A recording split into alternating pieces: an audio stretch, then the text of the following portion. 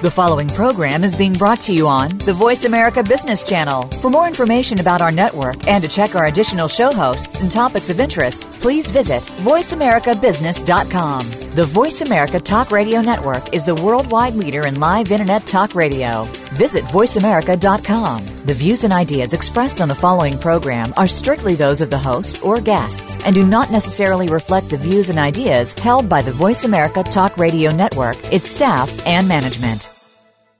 Welcome to the Ellis Martin Report. During this broadcast, you will learn of potential investment opportunities involving publicly traded companies. These companies have paid us for exposure on this program. We ask that before you consider any possible investment choice, do your own research. You can begin the research process by visiting our website, ellismartinreport.com. Remember, if you do invest in any publicly traded concern, you do so at your own risk. Here's the host of the Ellis Martin Report, Ellis Martin. Today on the program, you'll hear a new interview with Dr. Brad Thompson of Oncolytics Biotech, trading as ONC on the TSX and ONCY on the OTCQX. Brad and I will discuss the probability that cancer will become an affliction of the past as we near a cure. You'll hear from Nobilis Health, trading in the U.S. as HLTH and on the TSX as NHC. I'll visit with the raving capitalist, Paul Mladjenovic, and we'll catch up on commodities, markets, geopolitics, and more. And let's begin the program with a look at lithium. I recently met with the CEO of Pure Energy Minerals, Robert Mintak, trading on the TSX Venture Exchange as PE, and in the U.S. as HMGLF. Pure Energy recently signed an agreement with Tesla Motors to potentially provide lithium hydroxide to the nearby Tesla gigafactory in Nevada. Let's go. It's worked so far, but we're not out yet. I want to know what you're thinking. There are some things you can't hide. I want to know what you're feeling. Tell me what's on your mind. I'm Ellis Martin.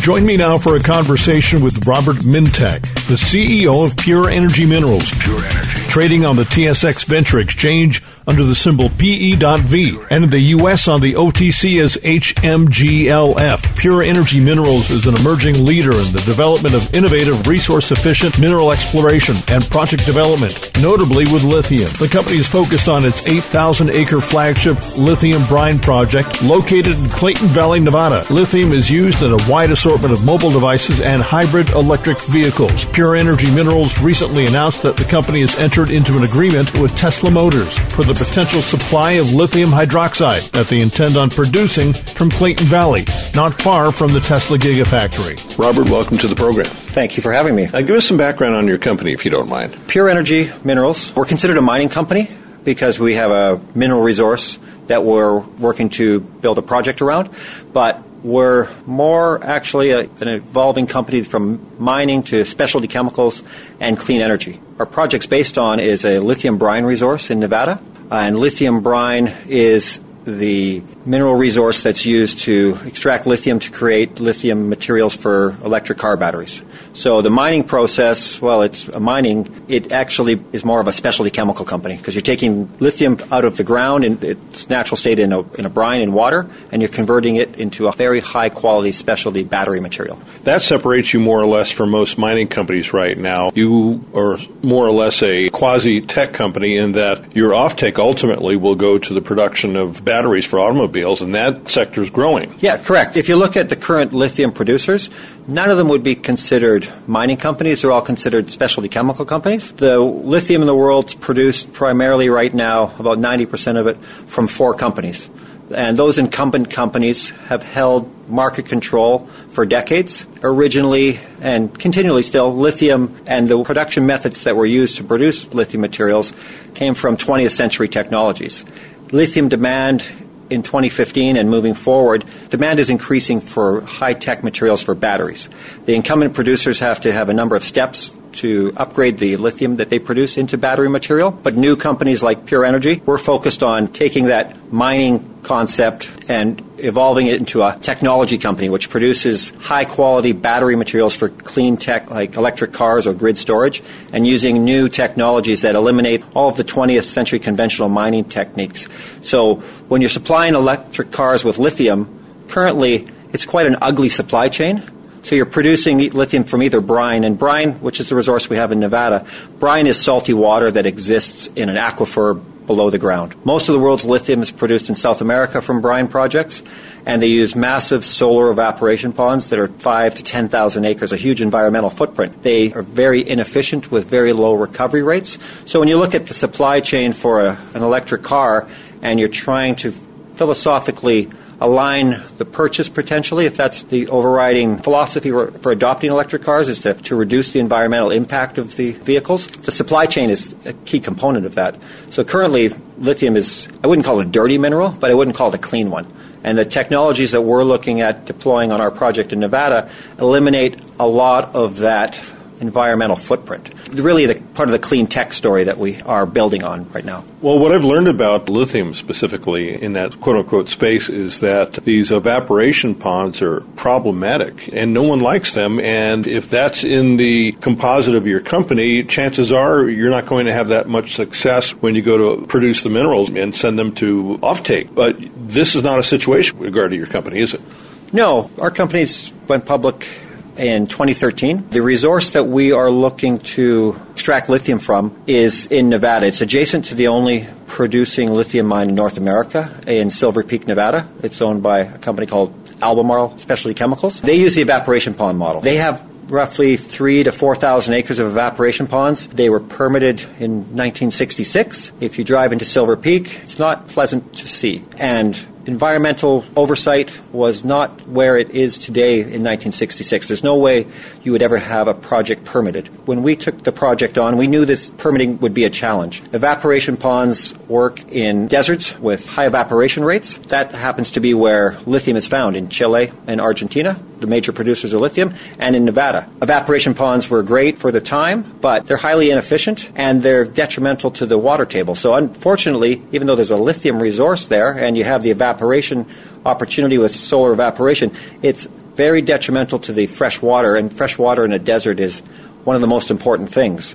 So when we took the project on, we knew those fatal flaws, they didn't align with the way we wanted to build the project. We were very fortunate in that the focus on electric vehicles and grid storage has not just aligned with our belief that we can change the way lithium and mining is done for clean energy projects, but there's other technology partners that we're working with around the world that we're on the same train of thought. And they're developing technologies that will be soon to be commercialized, not just hopefully on our project, but in other projects around the world that eliminate the environmental footprint that lithium currently has when you're producing materials for batteries. And those are coming to market coincidentally in time with what we believe will be the adoption of electric vehicles. So you can begin to erase the dirty raw material supply that a lot of people assign to electric cars and the way materials for them are built. Now, I know that the state of Nevada is very aggressive in attracting industry like the space that you're involved in, and I know that recently they won Tesla as a place to host their battery production asset. How do you figure into that equation? When Pure Energy was looking at lithium projects around the world to find an asset, we identified lithium brine, so lithium in solution, as the lowest cost producer, because most of the world's lithium is produced from brine, currently from evaporation ponds. And unfortunately, most of the lithium resources in the world are in jurisdictions that can be politically challenging. In South America, in Chile and Argentina, the only producing mine for lithium is in Nevada, and it's in Clayton Valley. So we circled the world, and the circle got smaller, and we chose a project in Nevada in 2013. It was before the gigafactory announcement. So the gigafactory announcement from Tesla really added wind to our sails and helped not just our project, but it added a lot of attention to the lithium space. Our specific zip code in Nevada and being a lithium brine project also helped over the 2014-2015 timeframe as we've been developing our project. It drew a lot of attention to our project, and we're one of two companies that have signed conditional supply agreements with Tesla for the Gigafactory. There's a project in Mexico that has signed the supply agreement, and Pure Energy is the only other company that has signed one. Our project is strategically located just 3.5 hours away from Sparks, where they're building the gigafactory. So we were very fortunate in getting in at the right time before all of the attention that was brought to Nevada because of the gigafactory. But our belief in the project coincided with the choice for Nevada, because Nevada is one of the greatest jurisdictions to do business in the world. Pure Energy is a Vancouver-based company, and our team has built projects around the world, including in Canada, and it can be a jurisdictional nightmare to permit. Nevada, we've had amazing support from the state. At every instance when we've required assistance or support, the governor's office in Nevada and the local Esmeralda County, where our project is, has been very vocal on their support and interest in seeing our project move forward. Now, when you go to your website, there is a video about a pilot plant in Israel that you are going to be using to test, I'm assuming, the minerals for purity. Yeah, one of the unique benefits that Pure Energy has, and we've been able to nurture relationships. We're a small startup company if you look at our website, we've got a very good board of directors with experience on mining projects around the world, and our management team has experience on project developments, taking them from conception to production. Lithium projects are challenging in that it's taking a mineral from a resource based in water and turning it into a high purity battery material, which could, for some companies, entail millions of dollars of investment in R&D.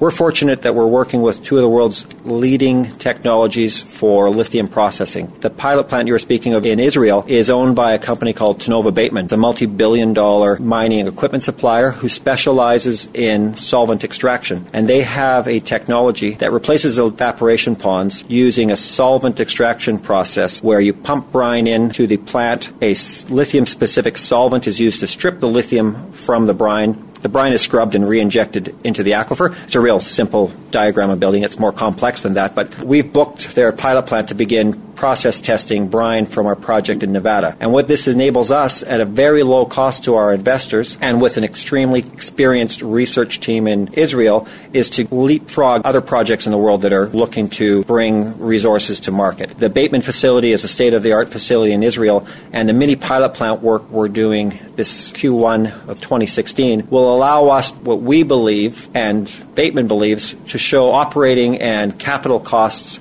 that will be amongst the world's best for producing the battery materials that companies like Tesla and other battery companies are after. So Tesla ultimately is not going to be your only potential client. Our intention is to be able to produce different lithium chemistries at the same facility. So pumping raw brine into the facility and producing lithium hydroxide. That's what our contract with Tesla is for. But also be able to produce lithium carbonate or other high purity battery materials depending on what the customer needs. And being able to specially tailor those materials would make us unique in the world. Most of the lithium supply in the world is produced and converted either into a lithium carbonate, not at battery grade, or a lithium concentrate, and then shipped from its source in South America or Australia or China to a final polishing or chemical processing plant. The technologies we're looking to deploy in Nevada eliminate all of that gap between production and final purity material. So having more than one customer will allow us, when we can make it into production, to have much more control on our margins and have the availability to be unique in the marketplace. And you've nearly zeroed your transportation costs. You can literally walk the product across the street, can't you? Yeah, in Nevada, with the gigafactory in Sparks, it's about a 4-hour drive. Nevada is really becoming a hub for clean tech. Everyone thinks of Las Vegas and gaming in Nevada, but Nevada's diversifying its economy. Just today, the state of Nevada announced $1 billion electric car company moving into North Las Vegas, Faraday. There's other battery companies in Nevada that nobody talks about. K2 Energy has a battery factory in Henderson, Nevada. So the economy in Nevada is evolving, but potential production from our project, we're ideally located as well for exporting. We're only 6 hours to the port of Los Angeles. You've got to have a large resource to engage in all the projects that you have in mind. Let's talk about the asset in the ground. What attracted us to Clayton Valley, where our project is that there's an existing producer there. So lithium brine being a water resource, we were quite confident that with our project being directly adjacent to the current producer, we would have success in exploration and drilling and having a similar chemistry to the brine that they're currently producing from. So in 2014 and 2015, we did exploration drilling work and extensive seismic reflection work, and that allowed us to produce the only 43101 inferred resource on a lithium brine project in North America to date. So for the people who don't know what a 43101 is, we're Toronto Stock Exchange venture listed company, and a Canadian mining company needs to follow certain protocols on reporting and technical reports on resources. So the 43101 is the designation given to a report written by a third-party qualified person.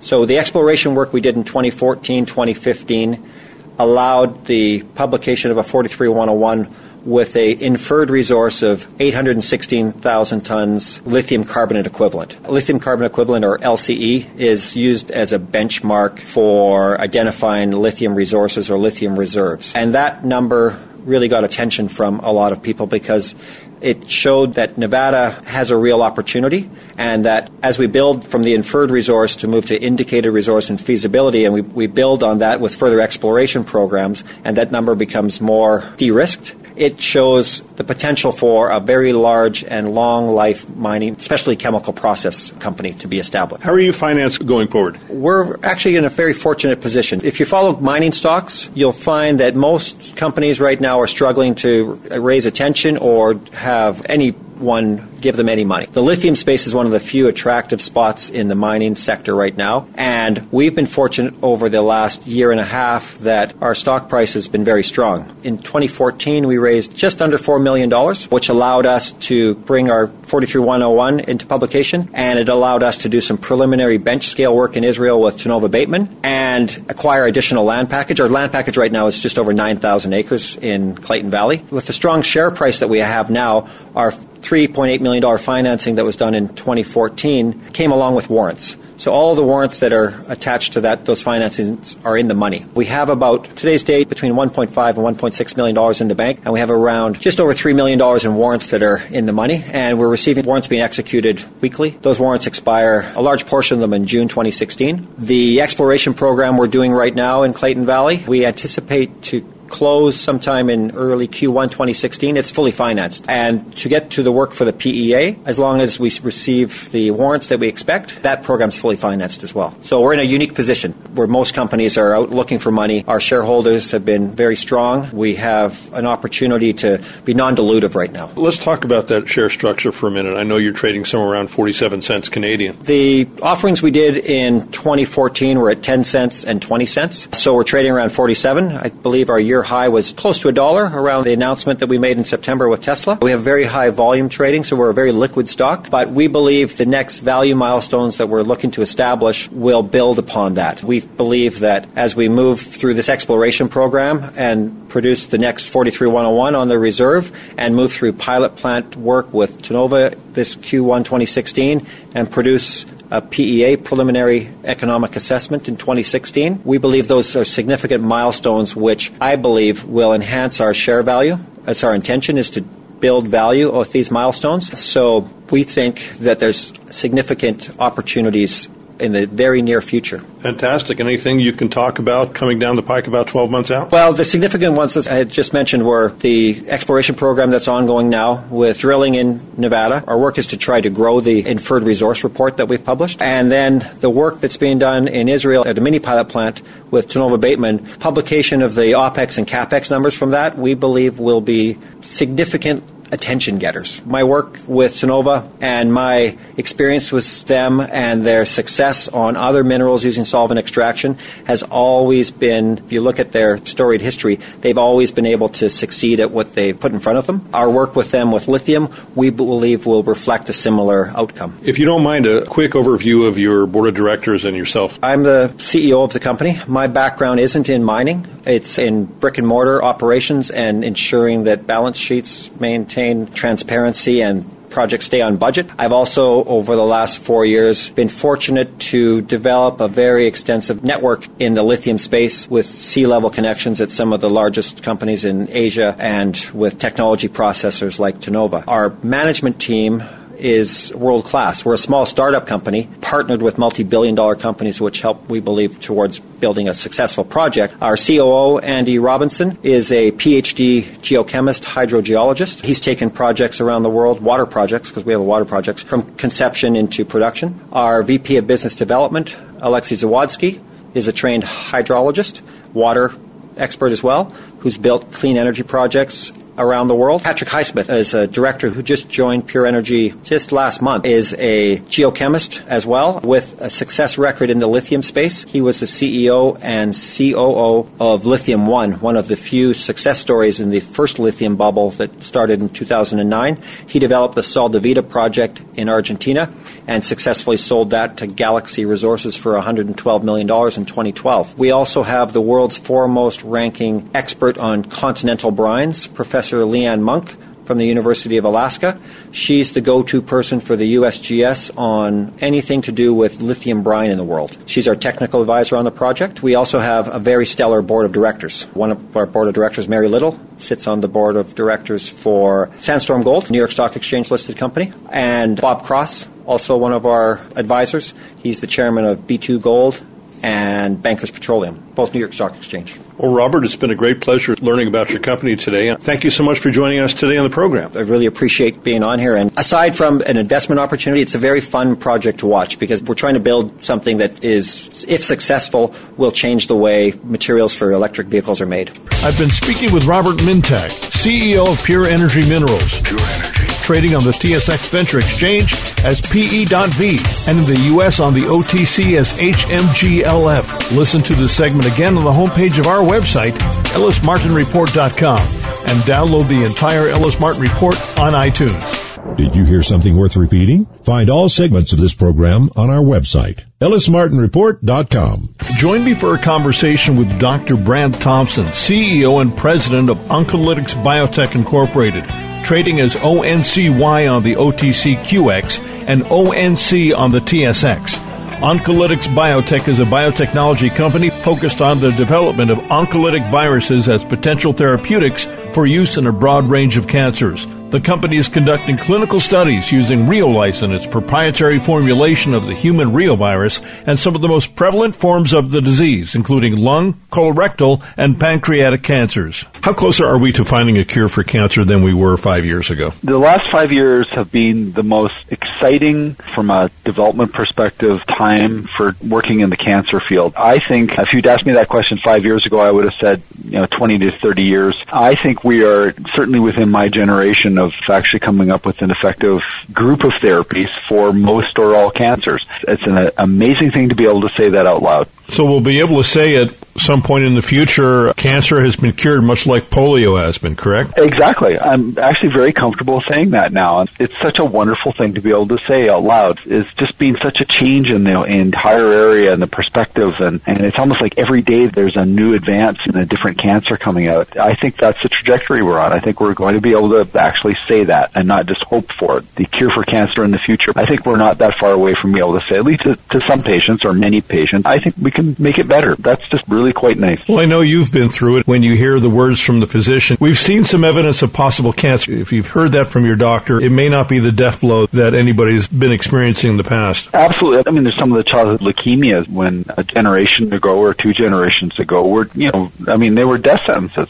And now we have 80, 85, 90% cure rate. I mean, it's a complete turnaround with some of these cancers. And we're just trying to, as an industry and as a medical community, trying to spread that to other cancers as well. And we're starting to see some real major advances. I mean, melanoma is a good example. When I got it, and that wasn't that long ago, it was a real concern. Everybody was really concerned. It wasn't just a few patients. And now it's a much bigger subset of patients that actually have a pretty good, I'm never going to get this again prognosis if you get it early. It's just a complete change. And it's so nice. But we want to be able to do that with all cancers. We want to be able to say, well, okay, you got pancreatic cancer, not have everybody in the office go, no. That's where we'd like to be going. I mean, there's some cancers that are still extremely serious and have very poor prognosis. What kind of prevention can we undergo? So many times people are caught in stage 3 or stage 4 cancer and maybe too late. So what are we not doing as a society to take care of early detection? Diagnosis can make the biggest difference. I mean, if you get a person at an earlier stage of cancer,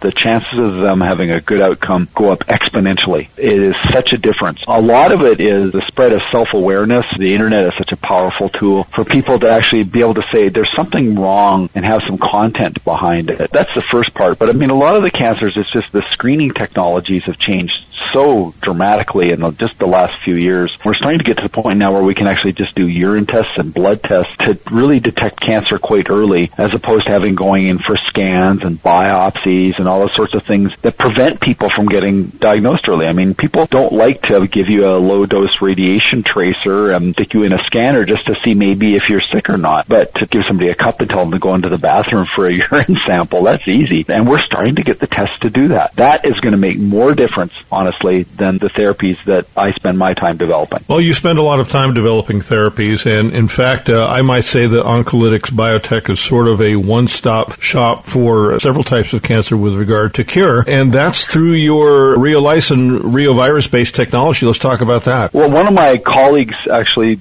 said it in a way that I had never heard it said before. He has a very long depth of experience. He has many product approvals under his belt, as it were, in the cancer area, and he said that Reolysin reminds him very much from a developmental perspective of the old line chemotherapies. And I said, well, why is that? And he said, well, because it looks like it works on at least a percentage of everything. You know, it's like if you say cancer X or Y or Z, you'll look at me and go, well, yeah, we did a study and it looked like it worked on 5 or 10 or 20 or 40 or 50% of the patient. And that just reminded him very much of the way chemos used to be. Not the side effect profile. I mean, our side effect profile is quite a lot better than that. You know, you do develop a therapy for breast cancer, you develop a therapy for pancreatic cancer. You're not developing a therapy for all cancers. And Reolysin is, I think, unique in that way, is that it looks like it's working at least on a percentage of pretty much every cancer we treat. And our job has been to transform that finally in the end to getting it approved and getting it out so people can treat a lot of cancers. We've had a couple of really, I think, astounding discoveries in the last 18 months or so, where it looks like Reolysin actually works with this new class of drugs that everybody's talking about, which are called checkpoint inhibitors, which are responsible for some of the amazing changes that we've seen in responses in patients. And they work with the immune system, and Reolysin looks like it's a universal potentiator for that entire drug class. It makes one of the drugs in that drug class work better, at least in animal models. So we're just about to start looking at that in patients, hopefully before the end of this year, but certainly by early next year in January, we should be treating patients with Reolysin combined with a checkpoint inhibitor. And that's a major, major developmental step for us. It really does give you a different perspective, honestly, when you take a look at what you're doing every day when you come into work. Well, that's huge. I mean, once you've got FDA approval and once the clinical trials have been completed, how long will it be before Reolysin therapy becomes part of the vernacular, like chemo is? It's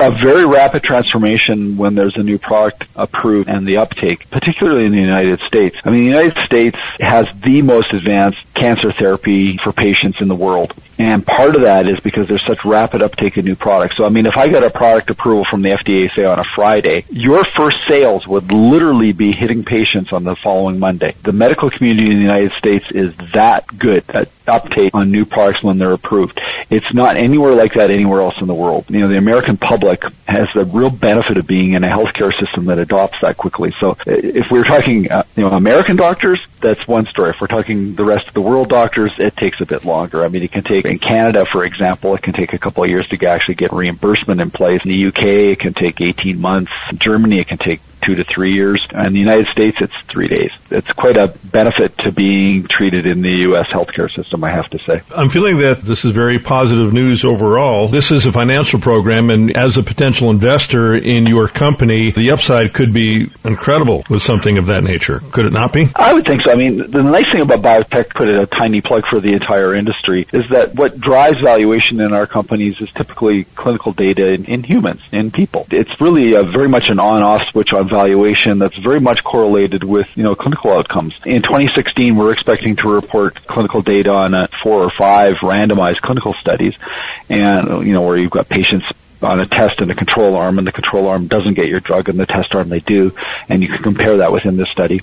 And that kind of data are the valuation events that drive very rapid and hopefully very good changes in the valuation of a company like ours. And not just ours, other companies as well. It's one of the interesting, exciting things about investing in biotechnology companies is there's always this potential. You're not looking at 2 to 3 or 5% growth in a stock. When you show that your product works, you usually see very superior returns. And that's what makes it exciting to invest in the area. Radiation therapy and chemotherapy, while they may be effective in many cases, it's really, really, really hard on the body, from what I've seen and from speaking with many cancer patients over the years. How does the real-lysin therapy affect the body, to your knowledge? Well, real-lysin has a very, I think, well-understood side effect profile now, and that's always something people need to focus on. I mean, people used to focus on acute toxicity, stuff that happened very quickly, and then they found that patients that were being treated for 1 or 2 or 3 years all of a sudden started showing toxicity that's important. So it's important to actually categorize the toxicity of any new agent. Real-lysin has, I think, a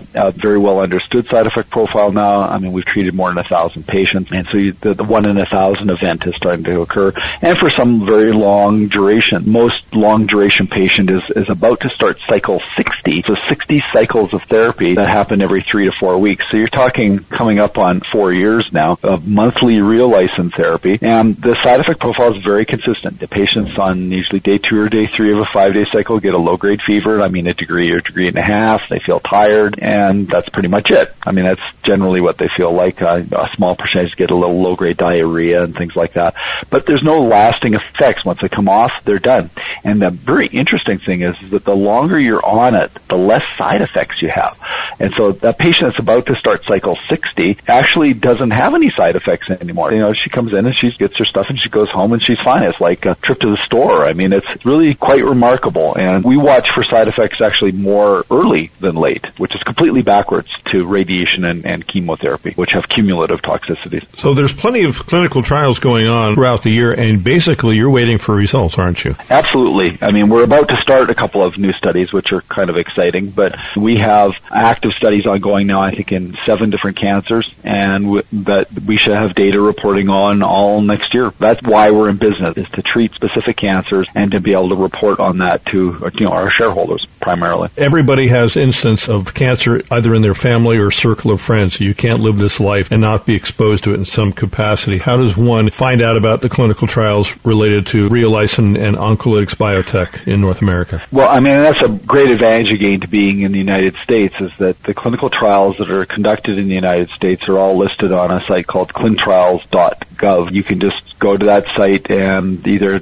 search by disease. So if you have pancreatic cancer, you can just type in pancreatic cancer, and it will give you all the clinical trials that are being done in the United States on pancreatic cancer. So you can actually, as a patient or a doctor, look for how you can get on those studies. And if you're interested in getting on a specific study like real-lysin, type in real-lysin and hit the button, and it'll tell you all the different real-lysin studies that are ongoing in the states that are active at this time. It's a great tool, and it is the only place in the world that has that tool. And what's that website again? It's CLIN, like CLIN, trials, TRIALS, like all one word, .gov. And if people just Google clinicaltrials.gov, and it'll take you straight to the website. Brad, it's always a pleasure to speak with you. Thanks for joining me on the program today. Well, thank you very much. I've been speaking with Dr. Brad Thompson, CEO and President of Oncolytics Biotech Incorporated, trading as ONCY on the OTCQX and ONC on the TSX.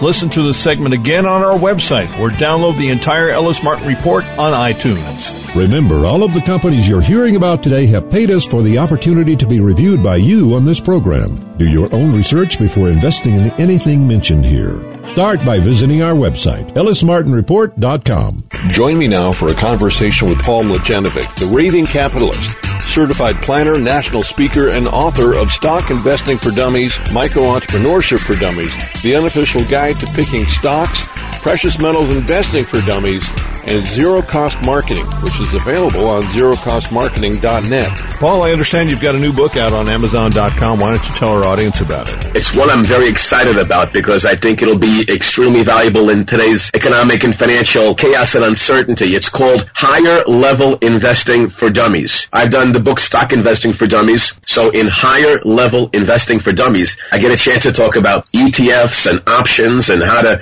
make money in bear markets and a lot more. I'm very excited about the project, and it just recently got added to Barnes & Noble and Amazon, I mean, literally within weeks, so it's a very new book out there. You know what I find interesting right now is looking at the price of oil this morning. It's about $35 a barrel, and we've dramatically come down from our highs of over $100, $125 just several years ago. Has that money trickled back into the economy? It's been a big plus for consumers, as you know. I mean, it hasn't been a horror show going to the gas pumps, etc. etc. in recent months. Where the problem is going to be is potentially the after effect on a lot of portfolios, both stocks and bonds. And the reasoning is that the energy boom that's happened both in America, etc., as you mentioned, has been out there. And a lot of those firms have been basically borrowing a lot of money because they were expecting the good times to keep on rolling. How often have we seen that? You start being over-indebted because you think things are going to be doing very well. But as soon as the price of oil went down and revenues came down, you still have the debt to deal with. In many cases, people out there are getting harmed because the energy firms, the stock prices have come down. But in addition, there are a lot of portfolios out there, many mutual funds and with a lot of retirees who have some of those bonds. And so those bonds are going to be problematic as well. Who knows how many of them are going to be heading into default? It's a great deal of problem from that level. So everything's sort of leveraged with regard to these bonds right now that are wrapped around energy. So we can see some sort of implosion it's going to affect investors and institutions. How does that trickle down to mom and pop? Well, first of all, a few things here. I actually had done a video right around the beginning of September because I hear a lot of talk about market crash and recession. I believe that we've entered a period where it's like a death of 1,000 cuts. People have seen, as you and I speak today, the Dow is down nearly 300 points. What I've been telling many of my clients and students is that because the levels are so high, in your own personal accounts, on some major positions you may have, especially after a nice run of recent years, that they should start considering putting on like some stop loss orders or trailing stops to help mitigate the downside, which is something that a lot of folks don't do and a lot of even financial advisors don't do. I had a chance to connect with some folks who were at a major brokerage firm, but when I asked them to help one of their clients put on trailing stops and stop loss orders, they pretty much says that they don't do things like that or that it's technically difficult to do. And I was mortified. In other words, there was a great deal of bias toward the upside, but a lot of mom and pop shops and a lot of investors out there who've been building up their assets fairly well in the general stock market in recent years are now vulnerable to what could be a very difficult market. It's going to start zigzagging downward. It's already happening. And part of the problem is that the greatest debt bubble in history on many levels is already starting to show cracks. This is my concern, and this is also part of the reason I'm glad to be on your program, directing some of this to your audience. Well, where can we direct some of our investment dollars if we see gold and silver and energy assets continuing to decline and the stock market is at risk? Where's the safe haven? On a few levels here. For small investors, as I've always mentioned to them, if you're a long-term investor and you're looking at whatever your needs are, or maybe retirement, and it's like 5, 6, 7, 8, 9, 10 years from now, then the best place to be right now is that, look, there are some great exchange-traded funds where they have a portfolio of up to 50 stocks that are dividend growers. This is one of my favorite areas because I think what's more predictable than stock prices and how they fluctuate is dividends. There are some of my clients and students I was able to help them into ETFs where they raise their dividends year in and year out. So for those investors who have a long-term time perspective, they look at their portfolio and make sure they're only in stocks that are food, beverage, utilities, and the like that are paying dividends. Will some of these things go down? Yes, in the short term. But quality stocks are going to keep on zigzagging upwards, so I'm not that worried about those. I'm worried about too many people out there have the Facebooks and the Twitters and the Amazons and a lot of tech stocks out there with grandiose technology but no earnings of any kind. This is a time for them to review their entire portfolio and get out of the companies that are not making money. Secondly, they should be really accumulating the cash in their accounts. Not because it's a great interest rate, but because there are going to be some buying opportunities with some of these things. Like, keep in mind that when the market crashed in 2008 and 2009, the great stocks of the great companies went down with the bad stocks. But what rebounded on the other side? Bad stocks stayed down. Good stocks rebounded. But at the time, what you were able to do is this. Look, if you have a stock that's generating like a 3% dividend yield right now, and that stock, say, falls by, say, roughly, 50%. I mean, I'm talking in extreme cases here. You might get a chance to lock in a safe dividend that could be 6, 7, 8% on the other side. Forgive me, some of my answers might be long, but your questions are very rich with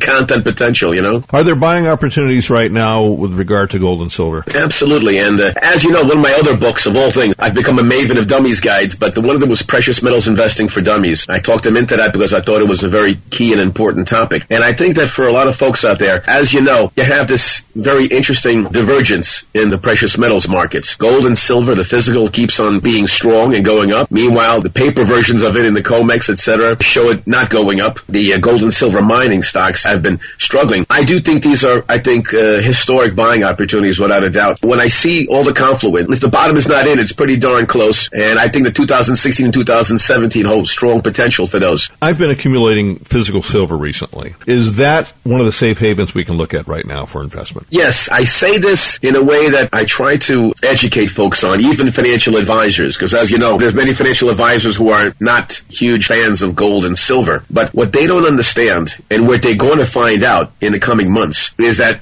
right now you have an extreme example about counterparty risk. Right now, the junk bond markets are collapsing. And what is debt? When I mention counterparty risk, that sounds like almost like an arcane thing to folks. And all it really means is that if you have your money in a paper asset, the value of that paper asset is tied directly to the promise or performance of the counterparty. If you own stock, that stock is only as good as how well that company is performing. If they go out of business, your stock is worthless. The bond. If you have a bond and the counterparty, in other words, the folks that were lent the money, if they're not making good on the terms of the credit agreement, or there's a collapse, chaos, bankruptcy, then that debt is going to go being worthless. Paper assets, the fact that they can go to zero, have been a true risk for years now, but the ugly head of the risk hasn't started showing up until right now. There's going to be eye-popping stuff happening with all this. I don't know what's happening behind the scenes on Wall Street, but don't be surprised if major big-name firms head into crisis. A lot of lesser names have been going into crisis, ranging from Glencore to junk bond funds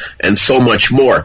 And I think more of that is going to occur. So for the folks within the sound of our voice, every paper asset, including currency and savings, people forget part of the reason why you hold gold and silver is that it doesn't go to zero. The paper assets can. Currencies can. Bonds can. And now it becomes more evident to everybody, including the skeptics out there who don't understand the real reason behind gold and silver, because it has, again, its own intrinsic value. It doesn't go to zero like many paper assets can and are going through right now. We've seen that happen around the world, certainly, especially in places like Venezuela, Argentina, Zimbabwe. Even the pound right now is seeing some downward pressure. The euro has not held the value it has a few years ago, but the dollar seems to have been very, very resilient, and at least on the surface, we haven't seen any signs of its vulnerability, although, as you stated, pretty much everything's in play. So why should anyone believe that we're at risk with regard to our own currency? Well, the dollar, as you know, it's the best-looking house on an ugly block, as you've probably heard often said. The thing is that being a reserve status currency gives it some privileges. There's trillions of dollars in play across the globe, and a lot of people see the United States as, in spite of all the bad things going on with our economy and terrorism and recession,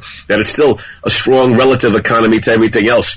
So the U.S. dollar is considered strong from that perspective. But I think that is going to end up changing as well. Among the rumblings that have occurred recently is about China's currency heading into potentially reserve status, and that could happen. I think it was official that probably by September of 2016, it could be considered a world reserve currency. And if that's the case, that's just more competition. In other words, the dollar has been strong because it had a special place for the longest time. If you're on the top deck of a ship that's been slowly sinking, a lot of the smaller currencies are going to get wiped out, ranging from currencies in the Ukraine to Venezuela and so many other ones. But at some point, if more and more currencies are on top, then the special advantages that the dollar has had, that's going to start to diminish. So you might start seeing the U.S. dollar heading into a bear market, if it hasn't already, but certainly by 2016. And that's going to coincide with the ascendancy or the next leg of the precious metals bull market after a excruciatingly painful bear market of the last 4 years. So the effects of the yuan being recognized as a bellwether currency have not taken place yet, and when everyone starts talking about it, we haven't really seen the effects of the yuan becoming a recognized reserve currency by the IMF yet. We haven't seen that happen. No, it hasn't fully started yet, but the wheels are already turning in that direction. So I think a lot of people, especially on Wall Street, you start seeing a slow move by people who never bought gold and silver before, slowly start to buy it now. Because then they start to see what's happening on the wall. People forget that the most common collapse in world history is a currency collapse. Thousands of those have occurred. Whenever a government sees that it can print up a currency, it's almost like making like money out of thin air. We call it money, but it's a currency. It's a unit of exchange. But when you start to overprint them, you start having dramatic effects. Many people thought for sure that inflation would come. I was certainly one of them. When it was going to start, I don't know, because for a currency to start generating inflation, which means what? You print up so many units of it in exchange for the finite basket of goods and services that there's going to be inflation. You've had all these dollars, the trillions being printed up, heading into the stock market. So all it really did was inflate the stock market. Now what? So many currencies being produced across the globe to try to mitigate all the financial difficulties. They forget that that doesn't create soundness. It just creates weakness in the currencies, and it shows up in inflation in those places. Venezuela, they're having inflation because the money they're printing up doesn't go in any assets, because those have been pretty much decimated. So the money goes into products and services. So it does culminate there. Inflation happens not only by how many dollars or units of currency you produce, but also where are those dollars heading. Don't be surprised if the United States, like 3, 6, 9, 12 months from now or 18 months from now, they start talking about issuing money from the central bank to the residents in the United States. That's already been talked in some parts of Europe. In other words, to try to help them mitigate it. But if you flood it there, the citizens will think it's a nice windfall, but all that's going to mean is going to be that the inflation is going to come to the consumer level, and that's going to be problematic. And that'll be, again, another boost to finite assets such as gold, silver, and other hard assets. So we could see something pretty revolutionary as far as prices are concerned for precious metals and resource stock. Let's say I'm going to throw this number out, 2017. I throw out numbers like that myself. You and I might be off 6 months either way, but the point is, I think that this overproduction, sooner or later, is going to hit the consumer levels. I'd rather be a year too early than a day too late when it comes to my planning and making sure I have inflation hedges that are out there. Right now, gold and silver, I told you, they're a hedge against counterparty risk, which they've been for thousands of years. But in terms of geopolitical chaos and monetary crises, what other places can you turn to, except for making sure you have a lot of other hard assets, whether it's that hard asset is real estate or collectibles or cans of soup, in the basement. All of these things are going to be mattering more because they're going to appreciate in terms of all the unlimited units of currency they're producing. Hard assets and supplies and things, those are going to become very valuable in the coming years. Let's talk about the bear in the room, the Russian bear. Are we headed towards World War III? We're going to have brushes there, without a doubt. I think that, see, the thing is this, if you're a world power and you act with some confidence and you back that up, like America used to do, then people back off. That is actually even a way to mitigate or to avoid military conflicts. If people know that you're resolute in what you're going to do and you have the firepower, both economic and military, to back it up, that is actually something that helps to avoid conflicts. But when the world sees us as being very weak, tenuous speeches, all bark but no bite, and we're watching that we have either failed or questionable enterprises going bad, like why we didn't wipe out ISIS in recent years, I don't know. But when people see these kind of things on and on, what they say is, well, the United States is a paper tiger. Weakness doesn't project an air of diplomacy to the world. It invites conflict. Russia is getting more aggressive in many respects. Right now, they're having skirmishes with Turkey. Turkey is, of course, a NATO member. I doubt if the United States is going to be directly involved in a conflict during the next 3, 6, 9, 12 months, but we're inviting conflict in our direction. That same year you mentioned could easily be a brush up where the United States could be putting military in play against the interest of a Russia and a China. And I think this is a very problematic thing unless we are able to then project to the world that we're stronger and that, hey, don't screw with us, basically. What's coming up in the future, and how can I join you? One of my biggest projects, I think, for 2016, and I'm so grateful you mentioned it, is that, first of all,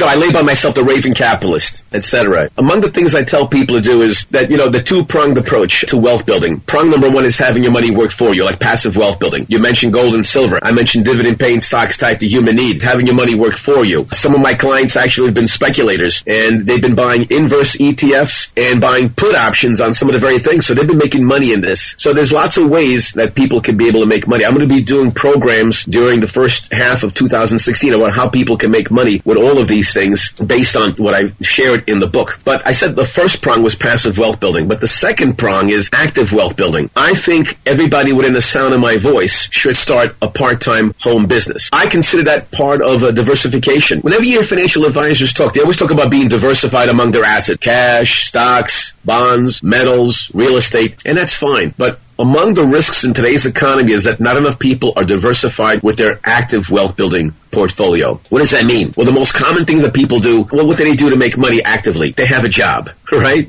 Some of them out there had a full-time job, now they have a part-time job because there's lots of problems going on with small businesses because of Obamacare and half a dozen other issues. And for me, my second specialty over the last 25 years, a quarter century, has been helping people launch a home-based business. People forget, like Ellis, as an example, do you know when you have your own home-based business, you can have your own 401k plan? I didn't know that. A lot of people don't know that. In other words, you can be able to invest and be able to build it up through your own home-based business. Like, for example, a home-based business, you can legitimately be able to write off literally thousands of dollars in expenses from home, being able to turn personal expenses into home office expenses, which could save you thousands in terms of taxes. Also, with a home-based business, you can have your own health savings account. Like, for example, most people know you can have an IRA, like a traditional IRA, where you can put in $4,000, $5,000, $6,000. But when you have a home-based business, you can be able to, based on the limitations as a percentage of your home business income, but you can be able to set aside up to $53,000 in your own self-employed IRA, which is a different animal altogether. So things like this add, for the common person out there, a new dimension of wealth building that they didn't have before. So in spite of it being a recession and a bear market, for me, helping people generate active income is important because, look, you've seen some of the same statistics I have, Ellis. Millions are unemployed. Millions are underemployed. Millions are worried about their retirement. Millions are worried about losing their jobs. A lot of the programs I'm going to be launching in January, February, March is like, imagine doing business where you're going to generate passive income. The money's going to come in, regardless of whether you have investments or not. So the more they're self-sufficient, the better off they're going to be. Paul, thank you so much for joining me today on the program. Merry Christmas to you and everybody else. You got to continue your great works, Ellis, because I love your program. I've been speaking with the raving capitalist, Paul Mladjenovic. His website is ravingcapitalist.com. Subscribe free to the Prosperity Alert and get free wealth building reports. Listen to the segment again on the homepage of our website, ellismartinreport.com. Do you have questions that need answers about our sponsor companies? Contact them. Find the logos of all our sponsors on the homepage of our website. Click on them and learn more about our client companies.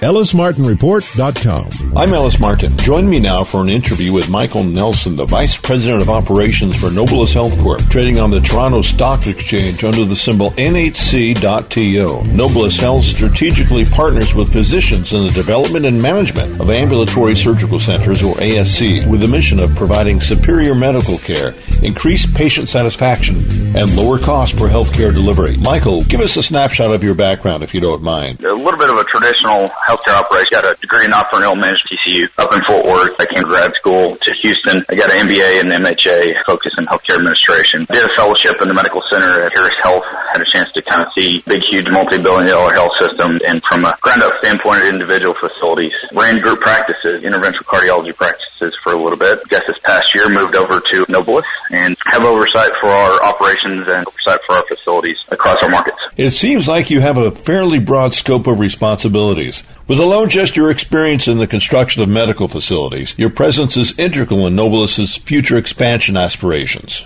Actually, kind of nice to have a little bit of background here and there all over the place. We just started at 501A. That is a not-for-profit healthcare organization focused on physicians. A lot of the large major health systems have moved to that model, becoming more of an integrated health system, allowing us to actually employ physicians, bringing them into that model. Group practice background is definitely helpful. That's going to allow us to kind of expand and have another option for a lot of our physicians and surgeons out there. Construction-wise, I had a chance to be part of about a $350 million capital construction program at previous health system at Harris Health. I had a little bit of construction. Actually started out since I was very young, kind of construction industry. Came from that background with family, and actually where I get interested in healthcare. When you go into a hospital with a general contractor and just kind of see how it's set up. If you can figure out how to run one of these things, you can kind of do anything. It is one of the most wonderful places to be. It's the highest cognitive industry, and everyone has their place to go, knows what to do, and we provide excellent patient care. So having a little of that background is pretty important from patient flow standpoint, looking at growth opportunities, which we have been pretty significant here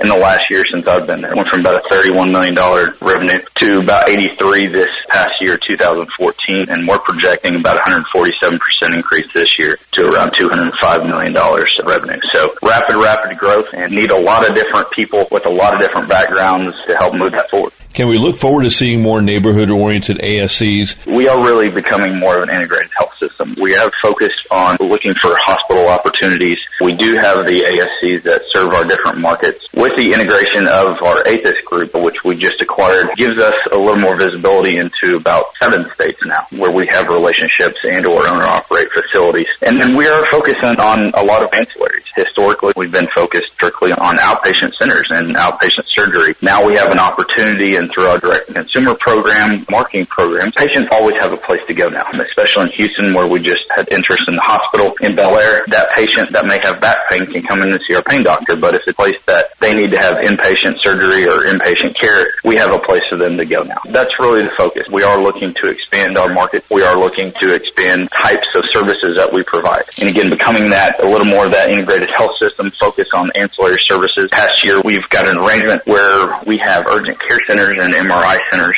up in the Willowbrook area that help integrate with our health system. We want to have a place to call home for our patients. What I've learned from interviewing your management team is that marketing is a strategic component of your growth strategy at Nobilis. It really is a phenomenal support. That is truly our solid competitive advantage in our market. With ATHIS acquisition, with Chris Lloyd and team coming on board, it's taken our programs to a new level. It's reduced our cost per acquisition for patients, and it's allowed us to reach a huge population. We've got a significant percentage of those patients that are coming into our facilities from out of state. And so we're able to really kind of go national with this program. From an operations standpoint, it's great support because a lot of our doctors that may not have huge volumes, we can definitely help source some of those patients into our health system. It's great for our programs to help keep volume in, and we're able to reach out to that patient directly. And again, like I said, going out to 11 different markets in 7 states now, it's been a huge, huge opportunity for growth for us, and it's allowed us to focus on a lot of those high margin cases and a lot of high margin population to bring into our system with healthy growth opportunities. So certainly great program, great for the community, great for our markets, and great for the health systems overall. And like I said, I think that's really what sets us apart from the other health systems out there. We've got a world-class marketing company, a world-class marketing team that can reach out and identify a lot of the needs in the community. I've been speaking with Michael Nelson, Vice President of Operations for Nobilis Health, trading on the TSX under the symbol NHC.TO. That's NHC.TO. You've just heard opinion, commentary, and dissertation involving publicly traded companies seeking your potential investment. They paid us for the privilege. Invest at your own risk and only after doing extensive research. Find our sponsors and listen to segments of this program again on our website, ellismartinreport.com. Thanks again for listening to the preceding program, brought to you on the Voice America Business Channel. For more information about our network and to check out additional show hosts and topics of interest, please visit voiceamericabusiness.com. The Voice America Talk Radio Network is the worldwide leader in live Internet talk radio. Visit voiceamerica.com. The views and ideas expressed on the preceding program are strictly those of the host or guests and do not necessarily reflect the views and ideas held by the Voice America Talk Radio Network, its staff, and management.